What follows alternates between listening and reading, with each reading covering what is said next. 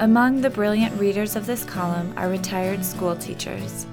One of these educators is now in her nifty 90s and checks these warm thoughts on a weekly basis. She has been quite curious about this little home on the prairie and recently came to visit over a cup of Christmas tea. She too appreciates poetry and left her gift with me, and with her permission, I share with you, dear readers of this column. She requested that her name remain anonymous. Ode to Louetta. I never saw a purple house. I never thought to see one. But then Louetta said hers was, and so I knew that there must surely be one. But then she said 'twas just the trim, because she liked that color.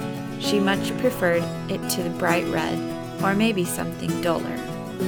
With apologies to whoever wrote about the purple cow.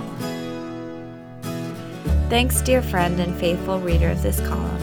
I have learned from the many readers of this column how much they appreciate thoughts in poetry. They send me poems they have written after reading the column. Another reader sent these warm thoughts in poetry.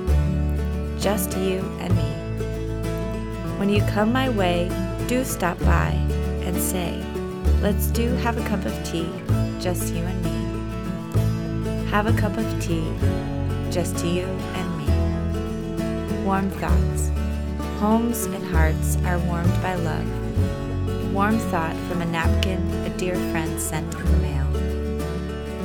Have a beautiful day filled with warm thoughts. Warm thoughts from the little home on the prairie over a cup of tea by Louetta G. Werner. Published in the Marion Record, February 22nd,